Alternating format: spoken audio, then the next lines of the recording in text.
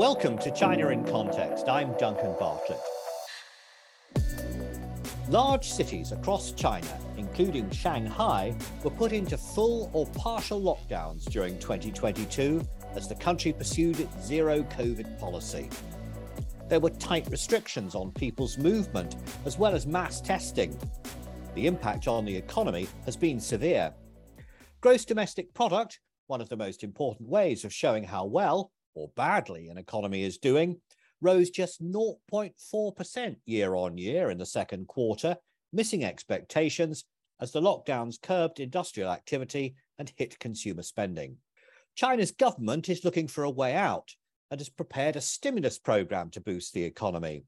Yet there's a risk of making matters worse if the stimulus racks up more debt and creates problems in the property sector.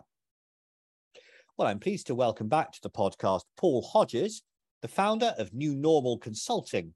Paul, we're recording this podcast in the summer of 2022. You're in Portugal. I'm in London. We're both allowed to move freely without wearing masks. That's not the case in China, though, is it? No, it isn't. We've seen Wuhan, the origin of the coronavirus in 2020, going back 1 million people going back under lockdown recently. And I've seen estimates of 300 million or more people subject to them to some extent across China, which is a very worrying situation. Talk us through the zero COVID approach then and what it means for China's economy. I mentioned that there was a 0.4% contraction of GDP in the second quarter of 2022. How does that compare to what we've seen in the past? And how do you see the outlook for the rest of the year? If we look back, say, 20 years, what we see is that Deng Xiaoping's opening up policy from 1977, 1978, after the death of Mao, led to a gradual but very steady increase in the economy. And by 2001, China was opening up and joining the World Trade Organization. And for a period, there was really fantastic growth, double figures, because China became the manufacturing capital of the world. But then in 2008, there was the financial crisis, and China abandoned what had been a very sensible and stable policy, and instead went on to what we can only describe as being subprime on steroids. So in other words, all the bad things that the Federal Reserve had done in the States in the run-up to the subprime crisis, it did them, but on a bigger scale. So we're talking today, sort of in 2022, about $40 trillion having been pushed out in stimulus. And the real estate sector is 29% of GDP. It's the largest asset class in the world. And so if anything goes wrong with the real estate market, then China is in trouble and we're all in trouble. And unfortunately, there are an awful lot of things that can go wrong and that are starting to go wrong. I want to share a couple of quotes with you from some rather distinguished economists. Can I start with Zhiwei Zhang, who's the chief economist at Pinpoint Asset Management? Now, he said that China's economic growth is still much lower than its potential. What does he mean by that, lower than its potential, please? I think you probably have to ask him. But if you ask me, I would agree with the quote. And what I would say is really going back to what we were talking about with Deng's opening up and this enormous mistake that China made in 2008, 2009, going on to subprime on steroids. Because what China is faced with is a need to really change the terms of which it's doing business. There's a very famous concept of how growth develops in a developing country, which says that for the first 20 or so years, you basically have a free ride because you take people off the land where, yes, they're working quite hard, harvest and seed time and so on, but the rest of the time they're probably not doing very much. And then they move into the cities where they can be working 5, 6, in some cases 7 days a week. So you get a natural boost to growth because suddenly people are working harder. But after about 20 years or so, that level of change has really exhausted itself. And you now need to move on to a world where individuals have more say in what they're doing. So instead of being told what to do, they have to take more initiative. And that is always a bit of a struggle because the existing government wants to keep people under control. But if you want economic growth, you have to liberalize. I think that my interpretation of what Xi Wei is saying is that we're looking at a world where China is well below its potential and needs to completely change its policies if it's going to achieve what it could do.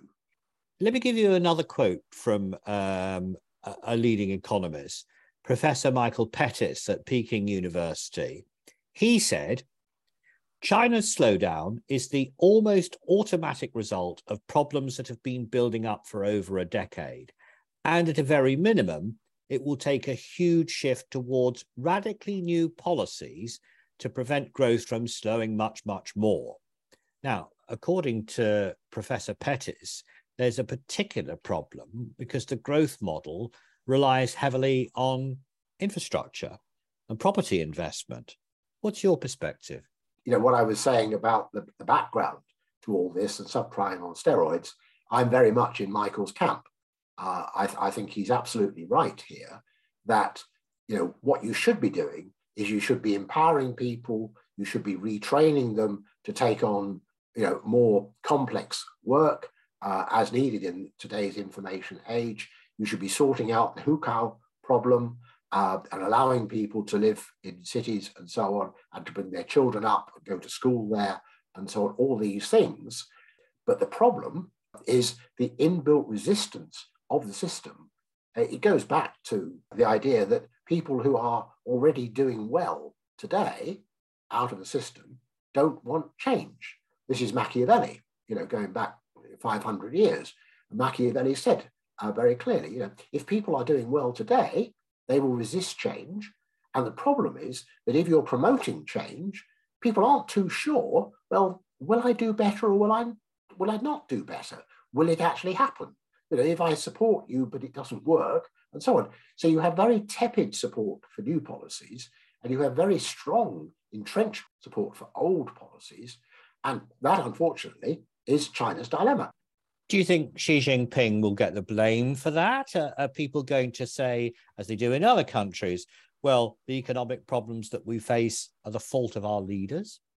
It's a really interesting question. And we've always had two factions in the Communist Party, two main factions.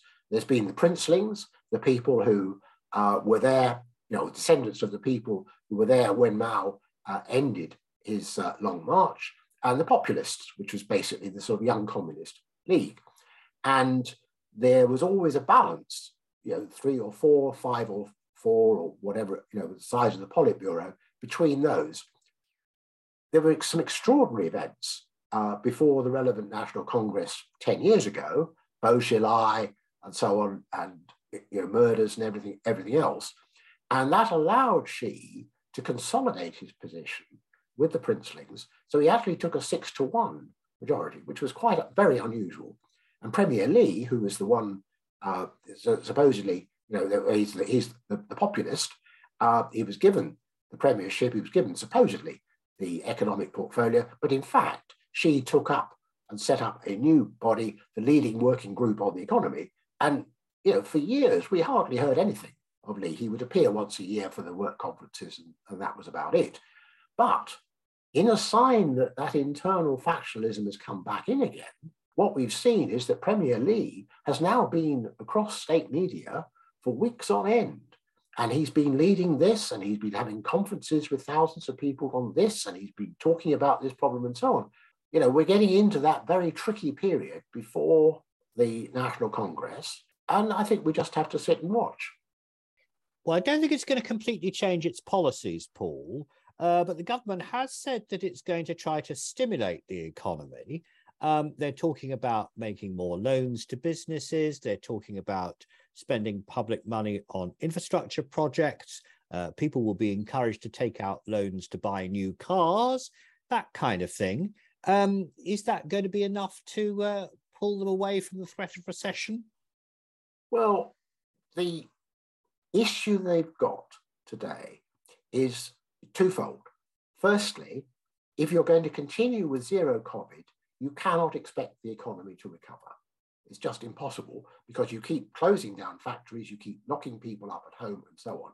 So what you have to do, if you want to start a recovery, is you have to accept that the Chinese vaccines don't work, and you need to go to Pfizer or one of the others and buy some mRNA vaccines. And you need to insist that older people, who are generally not very well vaccinated at the moment in China anyway, but who are most at risk, you have to insist that they get vaccinated, because otherwise you risk having literally millions of people die. So that's what you have to do. But you're not going to do that because you're coming up to the National Party conference in sometime in quarter four, and that would be an admission of failure, and all the things you've said about the West opening up being wrong would come back to bounce. So it's not going to happen. So it's very hard to see if you're going to continue with zero COVID, at least until the end of the year, which I think is a base case. I mean, there was a suggestion a month ago that zero COVID would continue for 5 years, which prompted an enormous outpouring, as you know, of angst on social media, and the statement was quickly withdrawn. But it does indicate that there's not much chance of a major shift. So the rest is all just sort of flag waving. If you don't deal, you can't deal with the problem by tackling the symptoms, and the symptom is a zero COVID policy.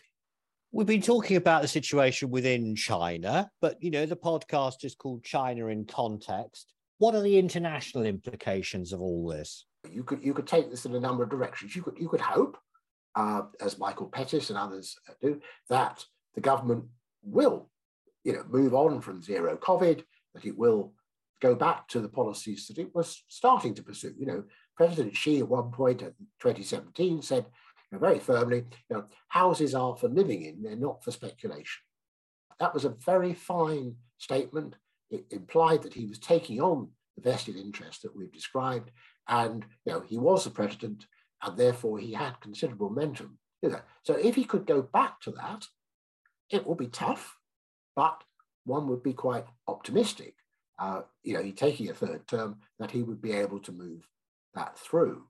Okay, you're going to have a downturn for 4 or 5 years, that's inevitable, but after that, you can rebuild, and the green shoots will come out. If you stop wasting money in one corner and you start putting it to proactive use, that must be a good thing overall. The other thing, of course, is that if the economy isn't going very well, and we're seeing this across the rest of the world, what happens is that sectional interests come to the fore. And instead of saying, well, actually, let's do this for the good of the world, we're all doing better, and so let's all contribute, and I don't mind, maybe you're doing a bit better than me, but I'm actually doing pretty well, so I don't mind you're doing okay. Duncan, I'm sure it will come back my way next week, sort of thing. But if things are not doing very well, and we're all in recession and things are getting worse, you then get into nationalism. And this debate over Taiwan, which is stirred up by both sides. I'm not blaming China for this. It's being stirred up by both sides. They've all got an interest. We both know the UK very well. We both did history in the UK, and we know that there was a period in the medieval times when if a king got into trouble at home, he would go and fight the French. And we can see that today playing out. What is the Conservative government doing? Let's fight the French. Everybody's in favour of that. And the French like a fight too. So, if you've got Brexit this time as opposed to whatever, doesn't really matter. But the old rules still apply.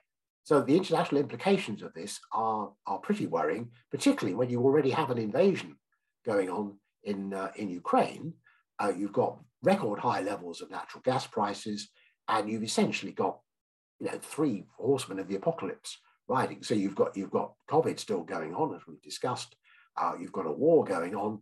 And we're now moving into a famine because the natural gas is too expensive to make into ammonia, And if it's too expensive to make into ammonia, you can't make fertilizer.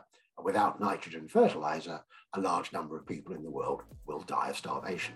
Paul, we've covered a wide range of subjects in this conversation, and some of them I feel deserve another whole podcast on their own. But thank you very much for giving us an overview. That was Paul Hodges, founder of New Normal Consulting. This podcast is made by the SOAS China Institute, part of the University of London. And you can find out more about our courses and research at soas.ac.uk.